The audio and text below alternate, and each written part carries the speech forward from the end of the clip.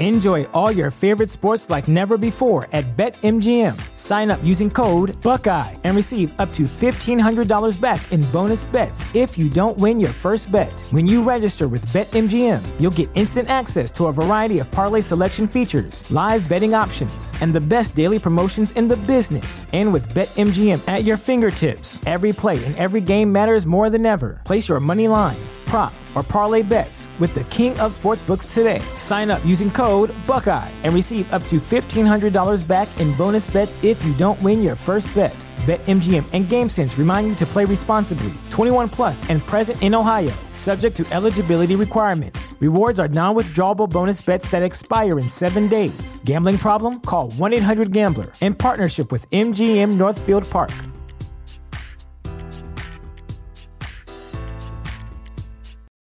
For the ones who work hard to ensure their crew can always go the extra mile, and the ones who get in early so everyone can go home on time, there's Grainger, offering professional-grade supplies backed by product experts so you can quickly and easily find what you need. Plus, you can count on access to a committed team ready to go the extra mile for you. Call, click Grainger.com, or just stop by.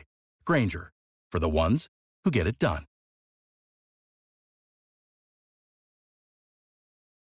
Gas mark 1, 2, 3, 4, 5. I'm gonna cook a meal that's gonna make you mine. We're turning up the oven, now we're ready to roast. When you touch me, honey, you'll love it the most. Come on and put me in a loving stew. Welcome to another BritFlix.com podcast. My name's Stuart Wright, and today's guest is filmmaker Jed Shepherd. Welcome to the show. Hey, Stuart. Thanks for having me. My pleasure, my pleasure. Now, just to give people some context, and just because it's so, I guess, so close to the date of when I saw you, and now we're talking. So 2 days ago, there was the first University of Greenwich screening with Q&A, and your film Host was playing, and Prano Bailey Bond did a Q&A with you, which was a really interesting session. How lucky am I to have a master filmmaker like Prano ask me the questions? When Censor came out, I think I interviewed her about 5 times because there's not that many kind of horror films that have kind of broken out over the last few years. I was the go-to person. So, and everyone thought I was like they were the only ones to ask me to interview Prano, but it ended up being everyone asking me. So I felt like I saw Censor more times than I saw Host in the last few years, but I love Censor, so that's fine. Absolutely. No, it's a great film. Yeah. And for me, it was the first time seeing Host on the big screen. And it was first time I'd seen it since I'd watched it in lockdown when it first hit Shudder. So it's kind of I'd kind of, when you've forgotten enough about a film, I mean, you've got the memory of the film, obviously, but you've forgotten enough about it that it felt like I was watching a new film again. Oh, that's great. Yeah. Because I swear, Jed, I didn't remember. I mean, I remembered the woman hovering over the pool. But I didn't remember as much like creature stuff in it. I just remember, and so it was great. That was all fresh again to me. It was amazing. Yeah, it's I think because of made it in lockdown, it came out of lockdown, and most people watched it in lockdown. Those kind of memories have been kind of pushed back into the to the archives of the mind. So and watching it on the big screen is a whole different vibe.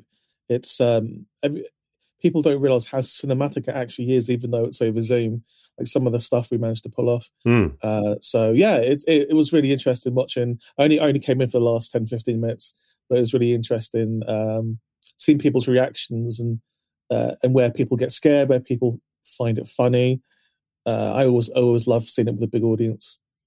Yeah, and also, actually, that's probably the bigger thing is watching it. That's the first time I've also watched it with an audience. Yeah. Because I did watch it on my own, and while that is fun to watch films on your own, there is something else that happens to the magic of a movie when you're in the room. Even if you're not having the same reaction, it's entertaining on a different level when people are reacting to the film. And clearly there was people in there who've not seen it who were seeing it for the first time. And when they were jumping, it was as entertaining as the film, just to be in that kind of moment. Yeah, there was a lady behind me who she said something along the lines of, "I thought that was going to be shit, but it wasn't. It was good." Because because she must have been dragged there by a friend or something. He said, "Oh yeah, it's like this Zoom movie." So this lady probably was like, "This is going to be nonsense, low budget nonsense." It's low budget, but it definitely isn't nonsense. It's it's just entertaining, and I still get things out of watching it too. I've watched it a million times, but like I still find it fun. Yeah, well, I mean, I guess the thing seeing it on the big screen compared to not was I'd not really made the comparison with say something like It Follows in the way that you're watching more than just the actors. You're watching the whole screen. You're waiting. Mm-hmm. You've primed us by about 15 minutes into the seance to be looking for everything, not just what the people are doing, which obviously most film is about who's the subject and what are they doing, what's their point of view and why are they bothered. Whereas suddenly you're going, all bets are off. Yeah. The whole screen you've got to look at. You have to, you could watch that movie, and I wish we had the foresight to do this. There should be an option where you could just pick one of the cast just to follow the entire time and just watch her window, because there's stuff going on everywhere, and like each has their own kind of journey throughout the entire film.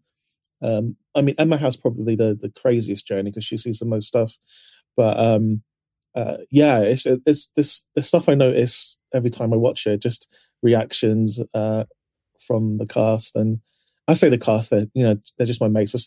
I was literally just speaking to Emma just now. She'd just done an audition for some big show, and she sent me some very filtered pictures to look at.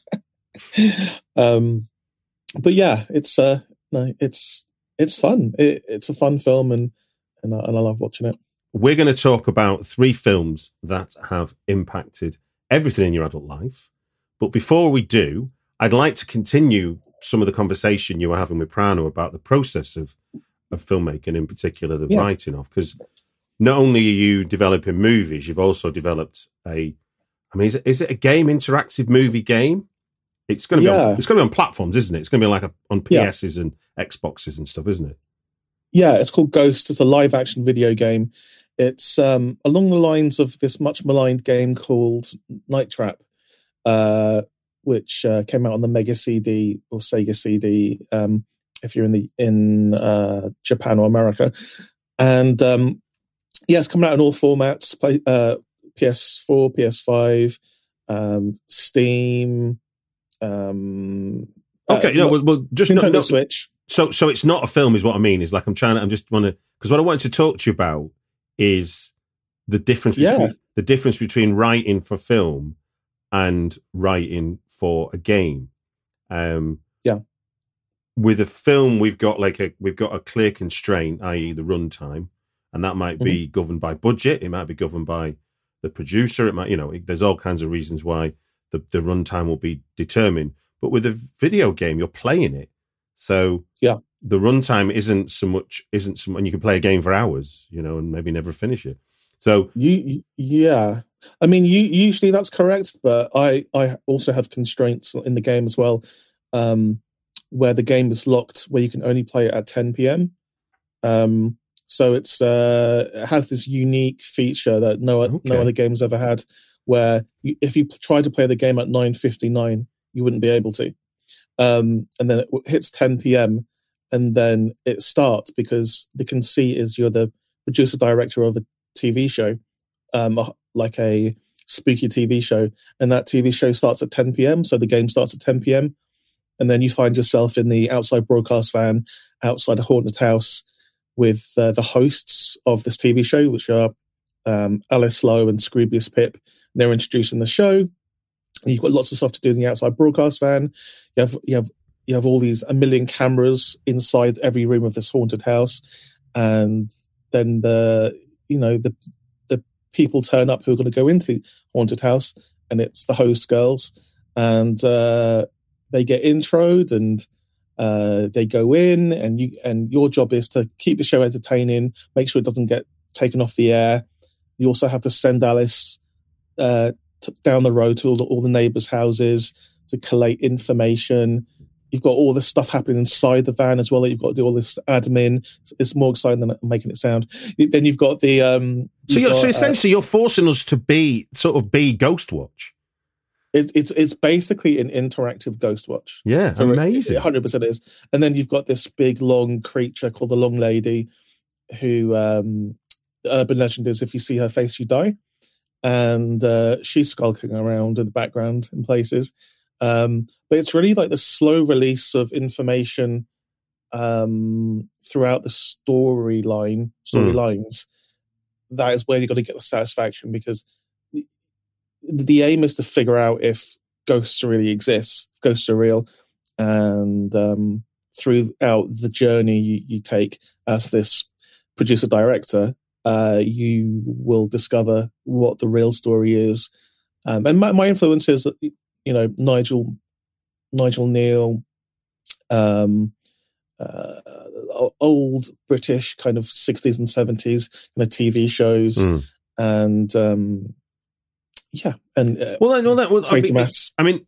it's interesting then that you have created constraints that don't normally exist within a video game, but certainly the difference between a video game and a film is that when I watch a film, I don't have any choices, and you as the creator get to determine the release of information, how you don't determine how I understand it, as was evidenced in the Q&A. Actually, it was quite interesting. One of the questions you got was, "What was this?" I'm thinking it was in the film, the answer to that. But anyway, So with that in mind, when you're writing for a game where you're not you're only controlling what they can access, but you're not controlling whether they'll access it.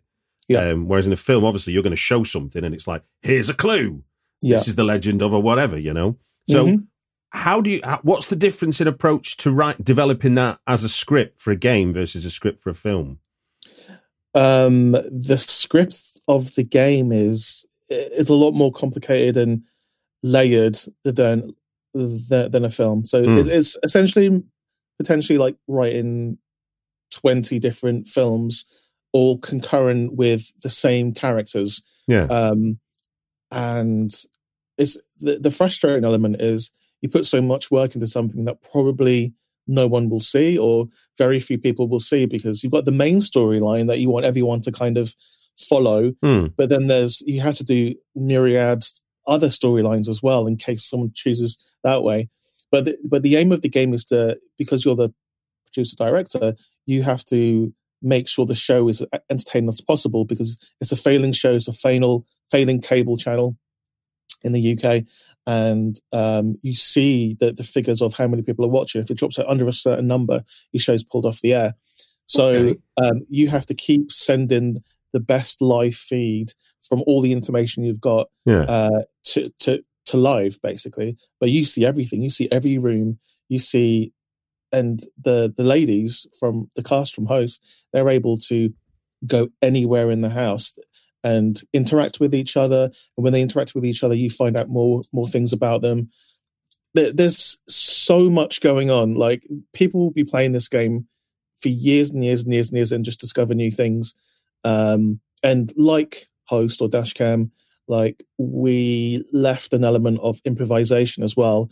So, even I wouldn't know what they'd come up with or where they would see a ghost. And obviously we rigged this house to help them see ghosts and for things to happen. So they were in the dark a lot as well. So writing it, sometimes it's kind of what happens in the house is a surprise to me too. So I jump off from that point and write a little storyline about something that they've said.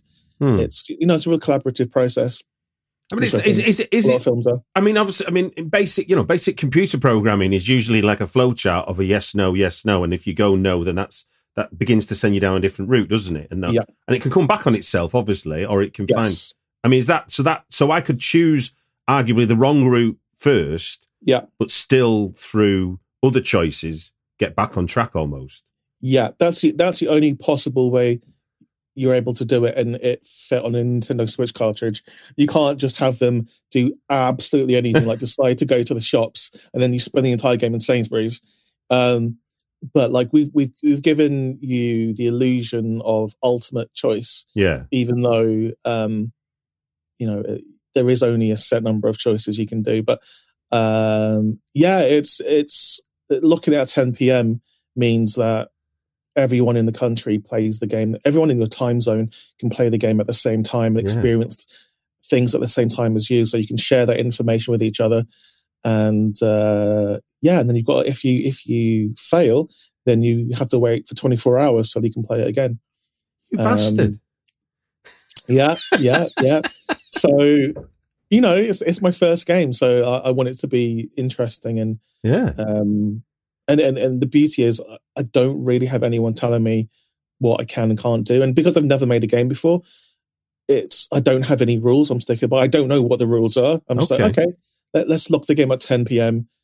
And everyone's like, that's not been done before. And I'm like, well, let's do it then. And there's other stuff in the game like that as well, where we've really tested the limit of what you can do. And it's really the Nintendo Switch version that's kind of caused some of the constraints, because that has the smallest amount of space on so we've had to make it work on the Nintendo Switch, which it does. It's so cool. Now, one last question. Thinking of the constraints that you've come up against, could you give an example of a constraint that then led to a revelation that became good? So the constraint initially was, oh shit, but actually what the solution became was like, that's enhanced the game now. Yeah, well, it's just when the game developers say you have X amount of space left, you have to think on your feet. You can't. The game has to end at some point. There has to be an end point. It can't be an open-ended game, because we're working with linear time in theory. So and it's a live TV show as well. That's the premise. So that's a big constraint, that it's live. You can't just go back and say, hey, 20 minutes earlier or fast forward into the future.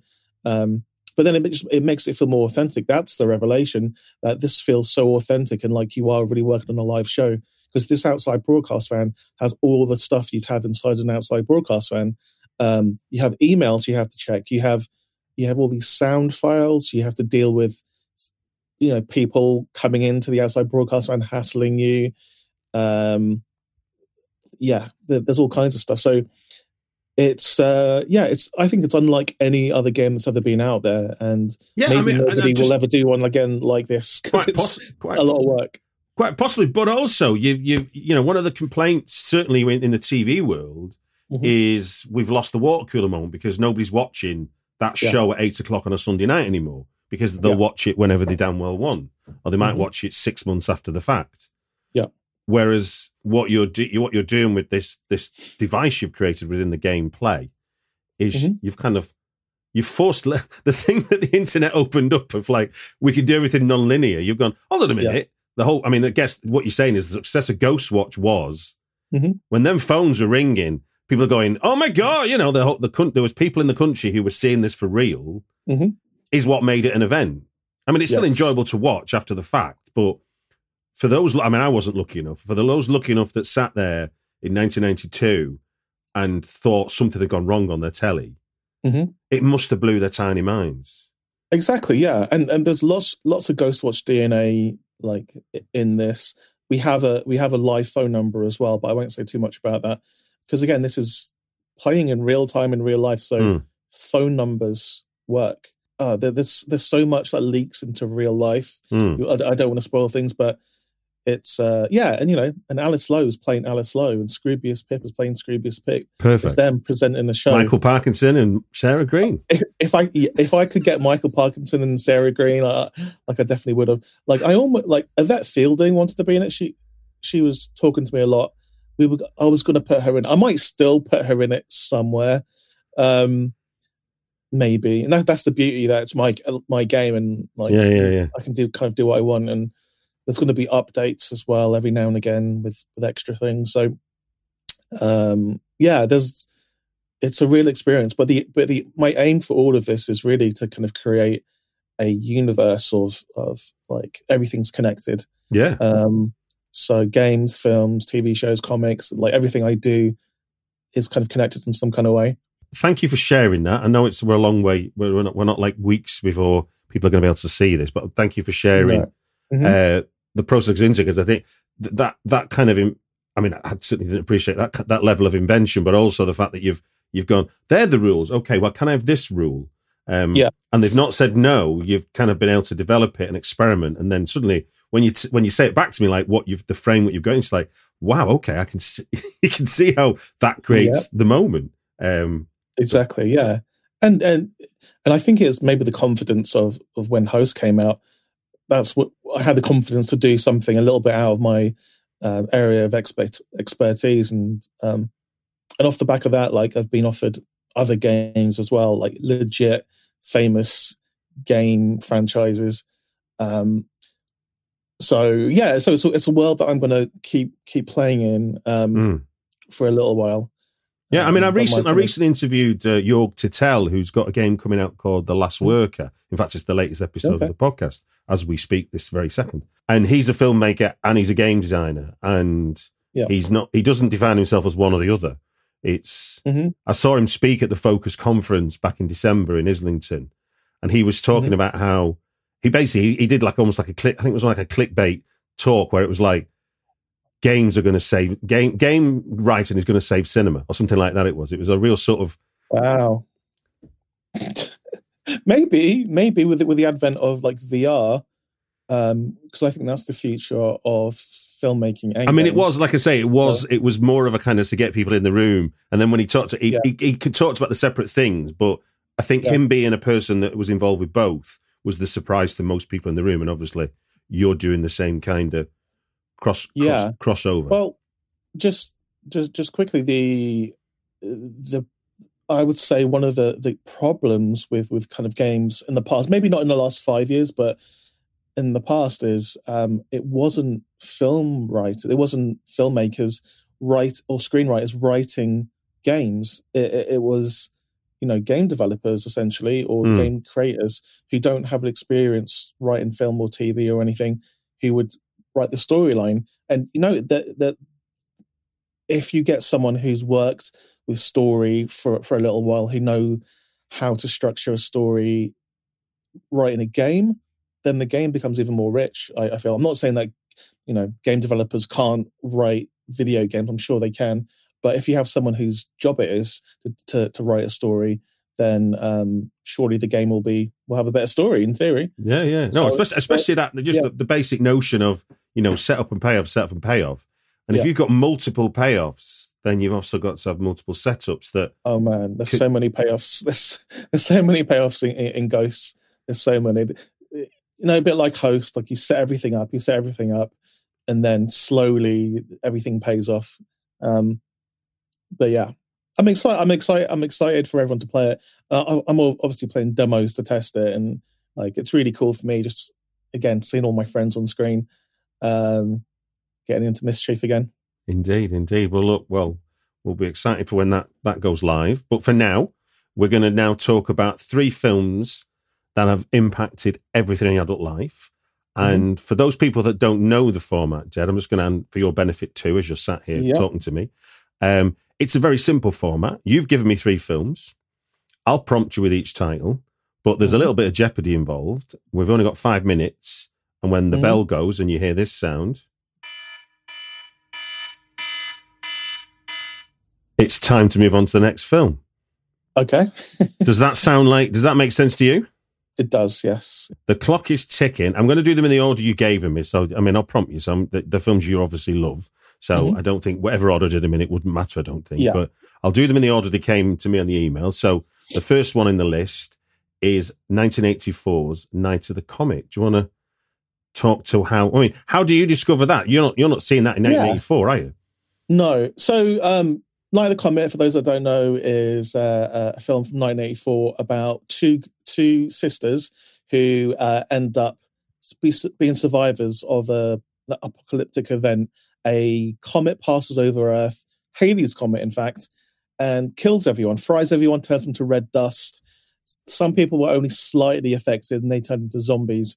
So it's these 2 sisters in the end of the world situation fighting zombies. Some people from the government have survived, and government come after them to try and get something from their blood because they survived. So I absolutely love this film. When I first saw it, I think it was on Channel 4. It was probably in the late 90s, early 2000s. Okay. When I saw it on Channel 4. And I was up real late. It was probably a Friday night. And it's when they used to have announcers. And the announcer said, next up is Night of the Comet, the story of blah, blah, just what I said. And I was like, oh, that sounds interesting. So, I thought I'd just watch it as I'm falling asleep.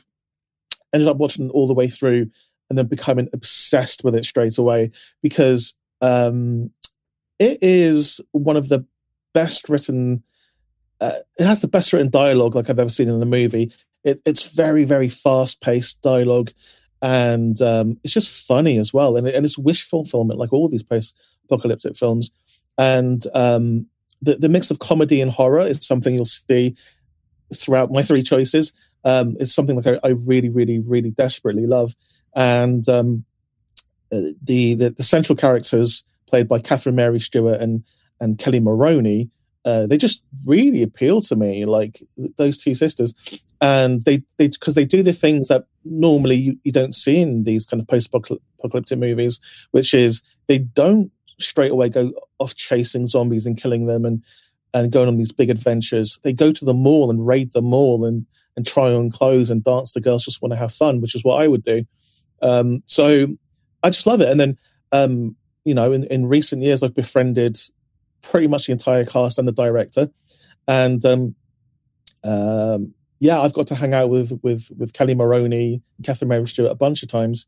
And, it's really fun to just have my favorite, because it's my favorite film of all time. Just every now and again, I get a text from Catherine Mary Stewart just with a picture of her with Kelly saying, "We're thinking of you."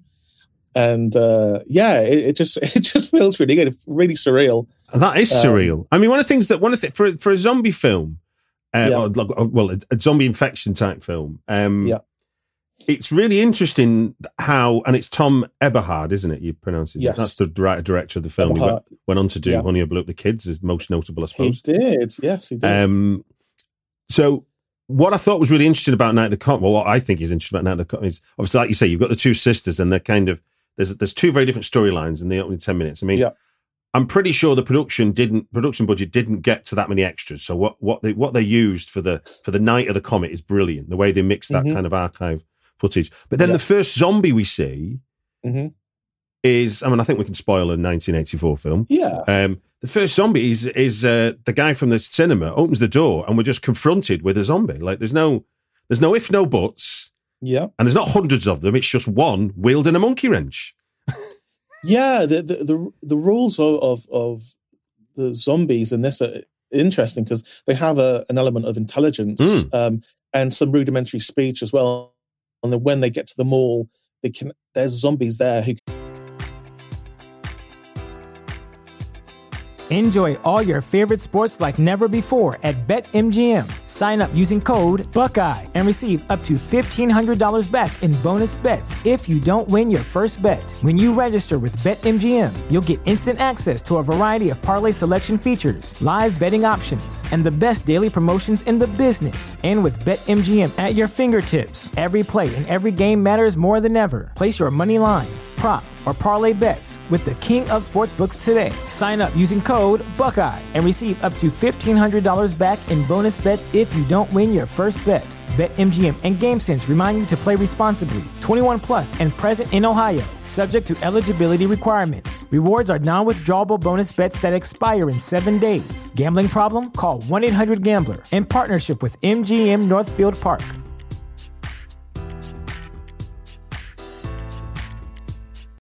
Without the ones like you, who work tirelessly to keep things running, everything would suddenly stop. Hospitals, factories, schools, and power plants, they all depend on you. No matter the weather, emergency, or time of day, you're the ones who get it done. At Grainger, we're here for you with professional-grade industrial supplies. Count on real-time product availability and fast delivery. Call, clickgrainger.com, or just stop by. Grainger, for the ones who get it done. Hey y'all, Darius Rucker here. You know, a lot of people ask me, what inspires your music? And one of the big things is a strong sense of place. That's why I love my home state of South Carolina and want to share the awesome things it has to offer. From From the beautiful mountains down to the sunny coast, it's got it all. Not to mention two of my personal favorites, great golf and amazing food. Come see why I love this place. Visit discoversouthcarolina.com. Can actually speak like normally, essentially. And that zombie, the first zombie you see in the alley, it's called the alley zombie. He is iconic. He's on a lot of the artwork. And in fact, in The Walking Dead, there was one episode where you see him because whoever the director was at the time loves like Night of the Comet, so put that zombie dressed like that in an episode, which I thought was great.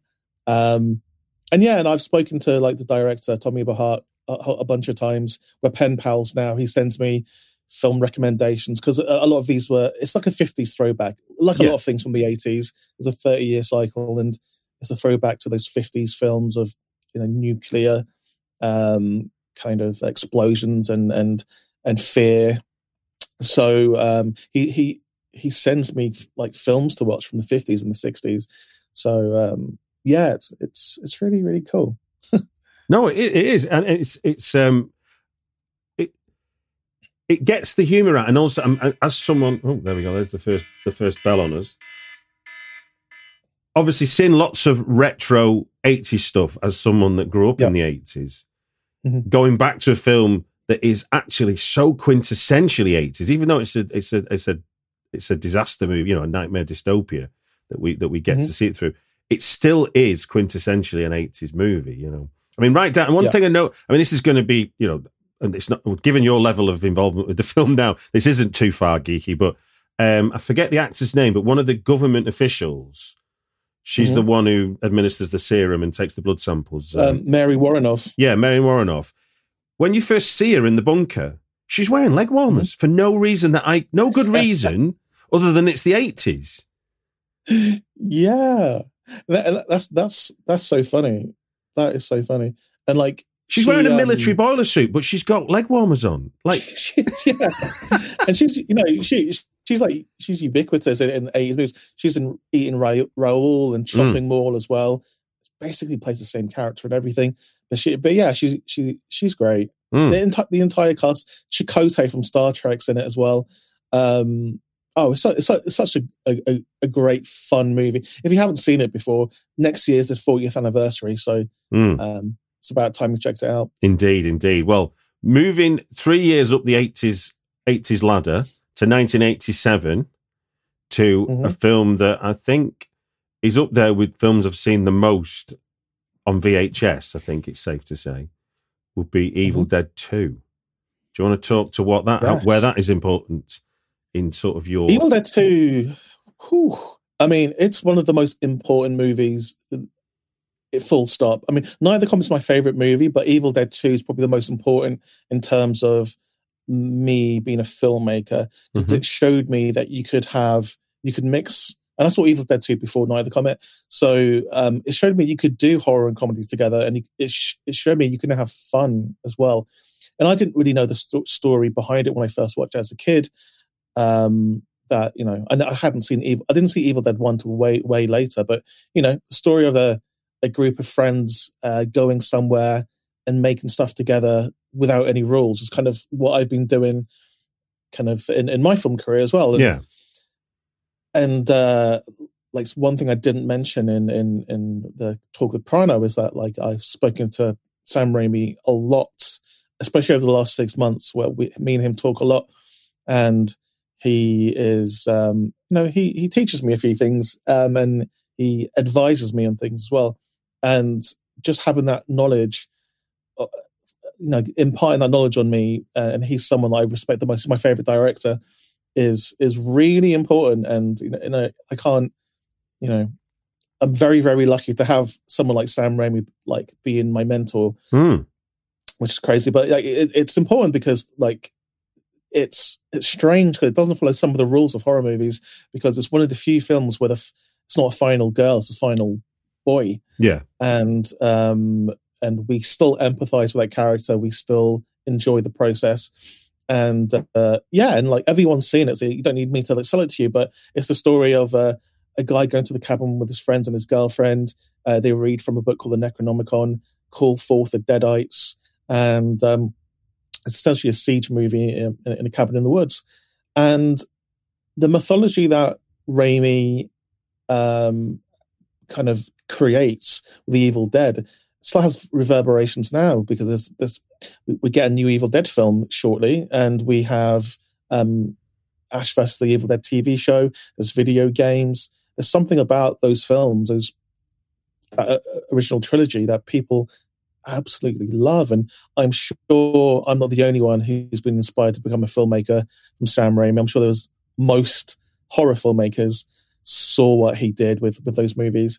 Yeah, I guess that when you say it like that, it's, I guess before sort of Rodriguez and Smith and Linklater in the early 90s, Sam Raimi was one of those outliers in terms of he did it himself first, and did it where he was kind of learning as he went, just in the same way those guys were in the early 90s. Yeah, exactly. And he wears his influences on his sleeve as well. That's another thing I take from Raimi, like his slapstick Three Stooges influences. He doesn't care about putting that into a horror movie, even though to some people it might be jarring. All of a sudden, there's a slapstick scene where the Deadites are trying to poke out Ash's eyes, and he does the Three Stooges thing. It's it's an amazing trilogy of movies, and one of the first VHSs that I bought my own money as well. So it's really important, because I think it made me the filmmaker I am today, or I'm trying to be. If it's not too hard a question to sort of answer, where do you see the DNA of this film in your filmmaking? Where does it appear for you? To me, it's like having humor in a quite serious subject. Like even in the original Evil Dead, there is that's a little bit more serious, but he kind of walks the line of being serious subject with comedy. And like if you just look at a Host, it's funny. Host is funny, even though it's pretty bleak and it's pretty dark, the things that happen to these ladies, and they all kind of meet their demise, or so you think. So I love seeing humor in horror to give it some levity and to make it more realistic. Because I don't know about you, but in a scary situation, I'm one of those people who try and make people laugh. I try to kind of bring some levity into it, and that you see that in Host, and you see that in Evil Dead 2 as well.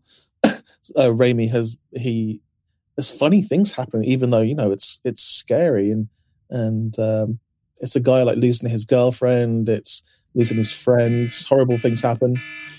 No, it is, and I hadn't even thought about it till talking to you now. Like, but in a way, Evil Dead 2 is very similar to, say, Desperado, in the sense of what was learnt in the first iteration became the next film, became the sort of with the studio, with some studio input and stuff. It's like, well, that's what, like, Dashcam was very influenced by Evil Dead 2, just the absolutely breakneck speed of like how we throw everything at you. It's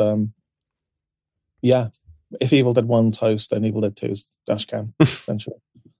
Fantastic. Well, look, third on your choice, we'll go back a year to 1986's Labyrinth, directed by Jim Henson and written by Monty Python's Terry Jones.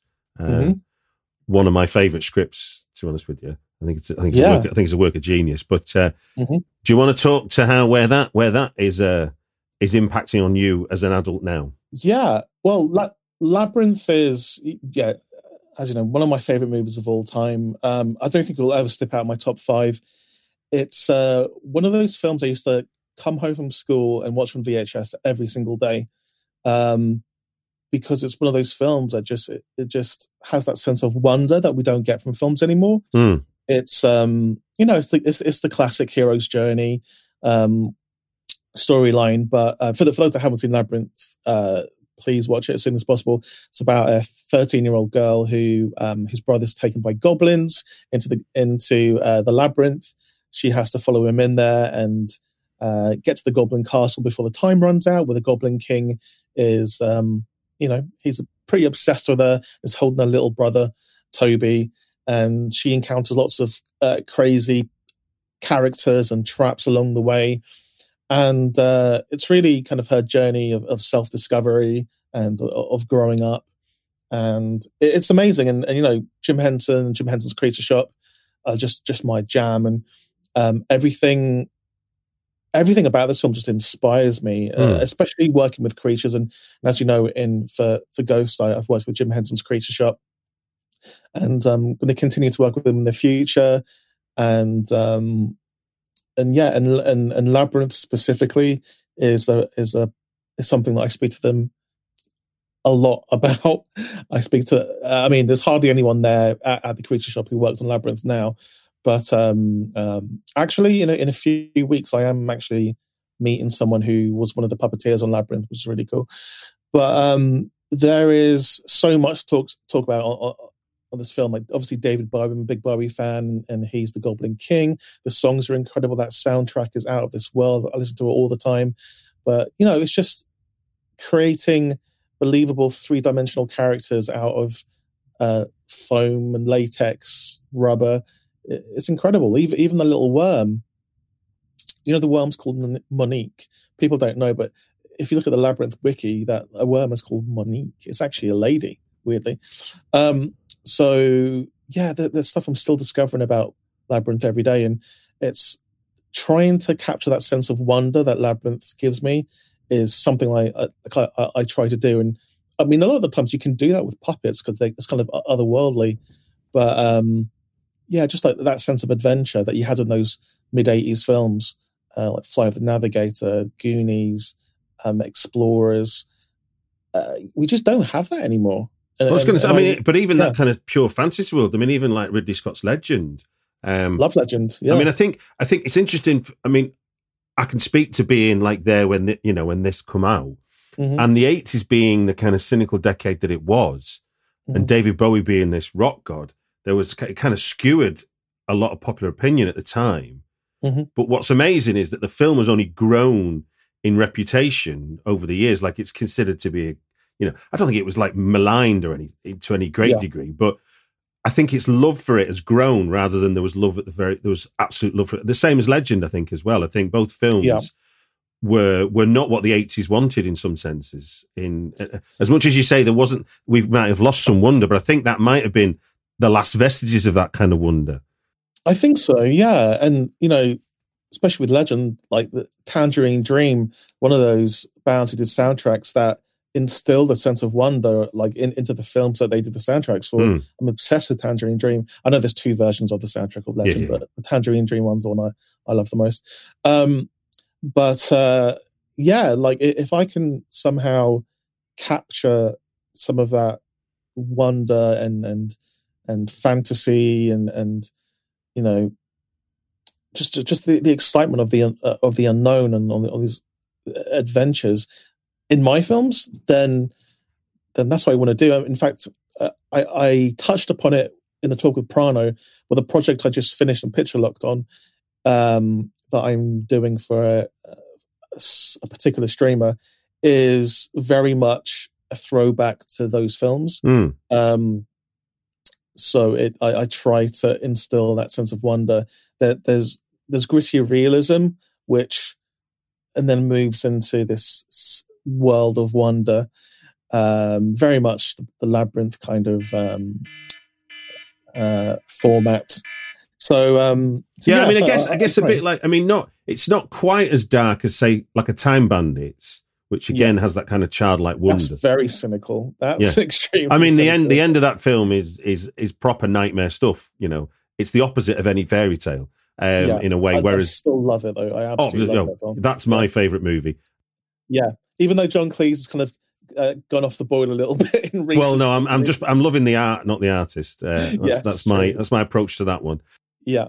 Again, just to geek out a little, rewatching Labyrinth before speaking to you, it was amazing to spot script stuff in there that I'd not seen before. So, for example, when she saves Ludo, I had not clocked the setup of it was his screaming, bringing the stones to her, that then obviously become the rocks. That then become the rocks and obviously become the boulder. The boulders and the rocks at the end I got, but that I'd missed. I must have missed every time that. Really, wow. And it's just because obviously I'm thinking, I'm talking to you about it. I'm like watching it with a different brain, and suddenly I'm like, bloody hell! Look, that's an amazing little. Without any sort of hint of exposition, it's just like I'm giving you a clue, watcher. Yeah. I'm giving you a clue. And how they make Ludo, who he doesn't say a single word, he just has noises, making him such a lovable character. That's only something that the Creature Shop can do, and Jim Henson, and like all of those creatures, Hoggle as well. Like I remember like 10 years ago, where Hoggle was found in an airport, lost and found, lost property in an airport, and I contacted the airport to try and buy Hoggle because he was a mess, but someone's bought him now and kind of fixed him up. But I love this film so much, I would buy Hoggle. But I want to see more from this world. I know some people would rather you don't touch things like Labyrinth, but it doesn't spoil the original to kind of make a sequel or to make some extra media based on the world of Labyrinth, because it's such a rich world and I want to get back into it. So if I have any, one of my missions is to do something Labyrinth, inspired. So I mean, I know the time's up here, but just one last question, because there's something you said when we were talking about this. If you could be talking to the kid that come home from school and watch Labyrinth every day, how would you explain what you're doing right now? And having worked with, the Creature Workshop and everything, how do you explain that to that person? Yeah, it's difficult to comprehend. Like now I'm like mates with my favorite director, Sam Raimi, and I'm working with the Creature Shop. I don't know, but like people tell me, people who I grew up with, people I went to school with, people who I worked with previously, they said, "Oh, like we always saw this in you. We knew this would happen because you were always talking about these things." So, but because I'm experiencing it myself, I don't necessarily appreciate it as much as I should. Not that I take it for granted, but because I'm just like living it. I think at some point when I stop working and I stop doing stuff, I look back and think, wow, I did a lot of the things that I really dreamed about when I was a kid. Like they've all kind of come true. And even just like host, like when me and Rob first started making short films, our aim was to make a scary movie that people would like. And first film out of the gate, we got one of the scariest movies of all time. And it's on a lot of lists of best horror movies of all time already that like without even waiting a decade till it's appreciated. Yeah.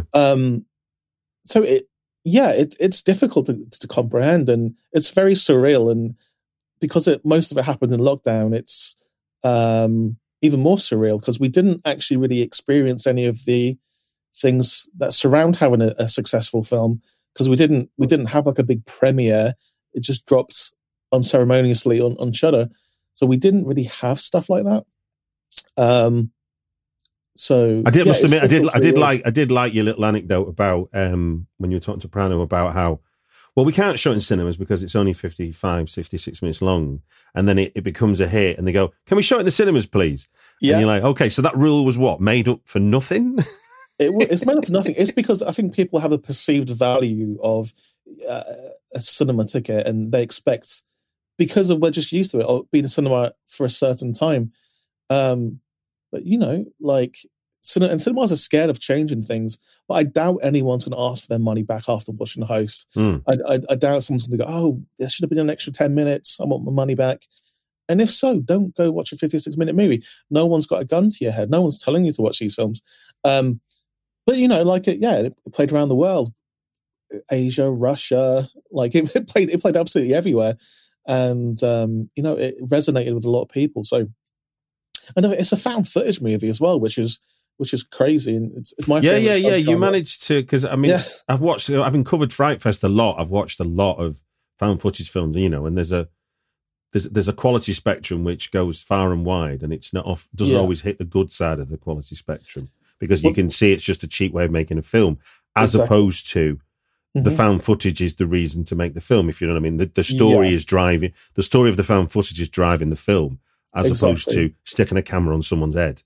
Well, it's weird. There really is a thing where it's every 10 years a found footage film comes along, or every 7 years or something, a found footage film comes along that kind of breaks out. And, it's Blair Witch and Wreck, Paranormal Activity. And then I think Host was the next one. Yeah. Because in between those years, I was surprised that, say, like The Conspiracy didn't get to break out a bit more. Because I thought it was a super smart one. Yeah, for sure. And that's one of the other things that have come out of all of this. Like, now I'm mates with Eduardo Sanchez, the director, writer of Blair Witch Project, and we're working together on my word, on stuff. Yeah, and like I'm allowed to say, because he said it first on Twitter, that we're trying to get a Blair Witch TV show together. So and we've talked about it. He's told me what he wants from like the pilot episode. He's told me who he's already got to be in it. We just need it greenlit, and obviously, it's the studio that owns the rights to the Blair Witch Project, not Eduardo. So I'm gonna keep trying to work with my favorite people since I was a kid. And that's the beauty of being a I love the fact that talking to you now, it hasn't changed your relationship to the source material either. I think that's a really powerful message from this conversation, is that you've kind of enjoyed the films as a fan, and then you've got to look under the bonnet with the people that made it, and it's only made it more exciting. Yeah, and I am 100% a fan first and a filmmaker second. I just love horror movies, and I was being truthful when I said in that Q&A with Prano that I carry around a piece of the Blair Witch house everywhere I go as a good luck charm. So I just always have that in my jacket pocket or my jeans pocket, because it's my connection to like a film where if that film hadn't happened, Host wouldn't have happened. So, and I kind of owe everything to Host. So, I mean, I've been working with the producer Keith Bell, who did did Dog Soldiers, The Descent, Harry Brown, and his advice. Or it's not his advice as such, but his sort of pick me up whenever I'm sort of feeling a bit kind of, it's not going right, up this, that, and the other. He says, the important thing is the only thing we define is our taste, which is what we curate our lives through, Yeah. And that's what makes us, that's hopefully what translates into making whatever we make interesting, because it's a fusion, whether we're conscious or subconscious of it. Yeah. And nobody can take that away from you because you've already done it.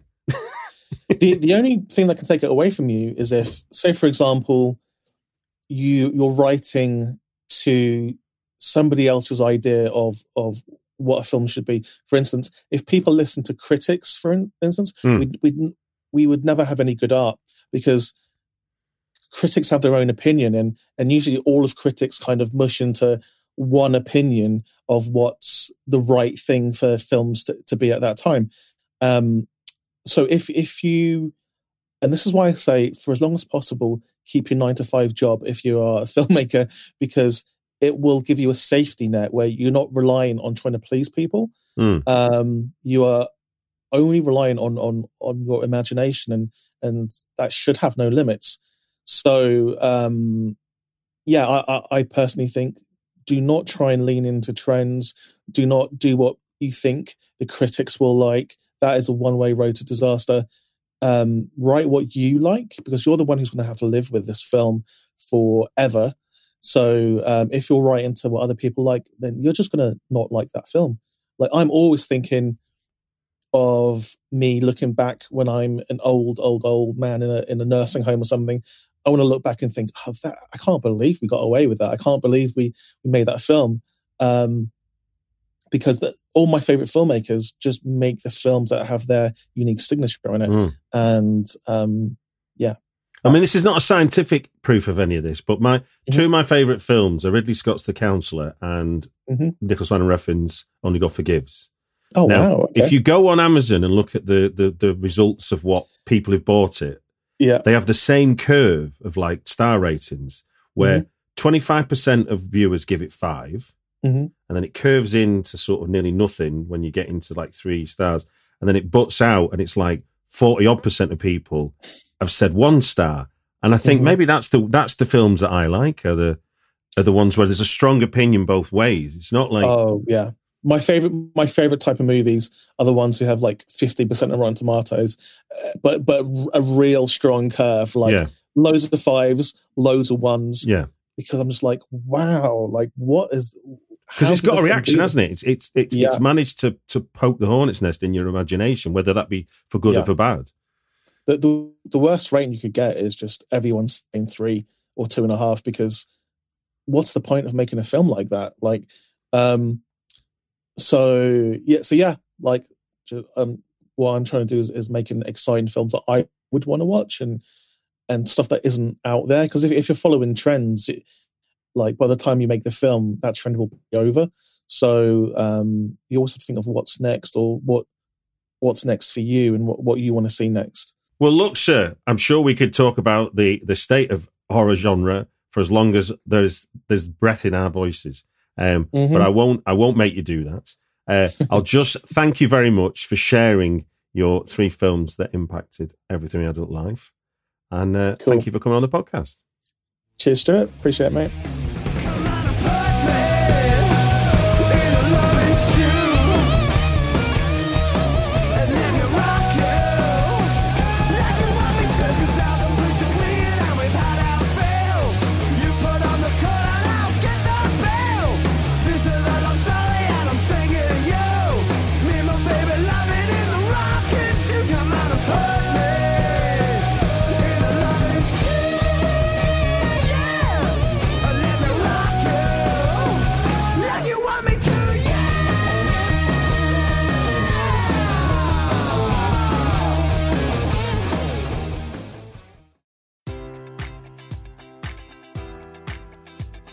Enjoy all your favorite sports like never before at BetMGM. Sign up using code Buckeye and receive up to $1,500 back in bonus bets if you don't win your first bet. When you register with BetMGM, you'll get instant access to a variety of parlay selection features, live betting options, and the best daily promotions in the business. And with BetMGM at your fingertips, every play and every game matters more than ever. Place your money line, prop, or parlay bets with the king of sportsbooks today. Sign up using code Buckeye and receive up to $1,500 back in bonus bets if you don't win your first bet. BetMGM and GameSense remind you to play responsibly. 21 plus and present in Ohio, subject to eligibility requirements. Rewards are non-withdrawable bonus bets that expire in 7 days. Gambling problem? Call 1-800-GAMBLER. In partnership with MGM Northfield Park.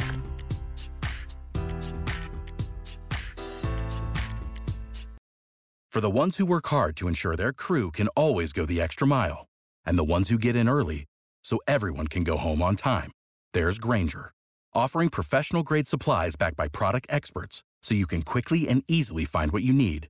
Plus, you can count on access to a committed team ready to go the extra mile for you. Call, click Grainger.com, or just stop by. Grainger, for the ones who get it done.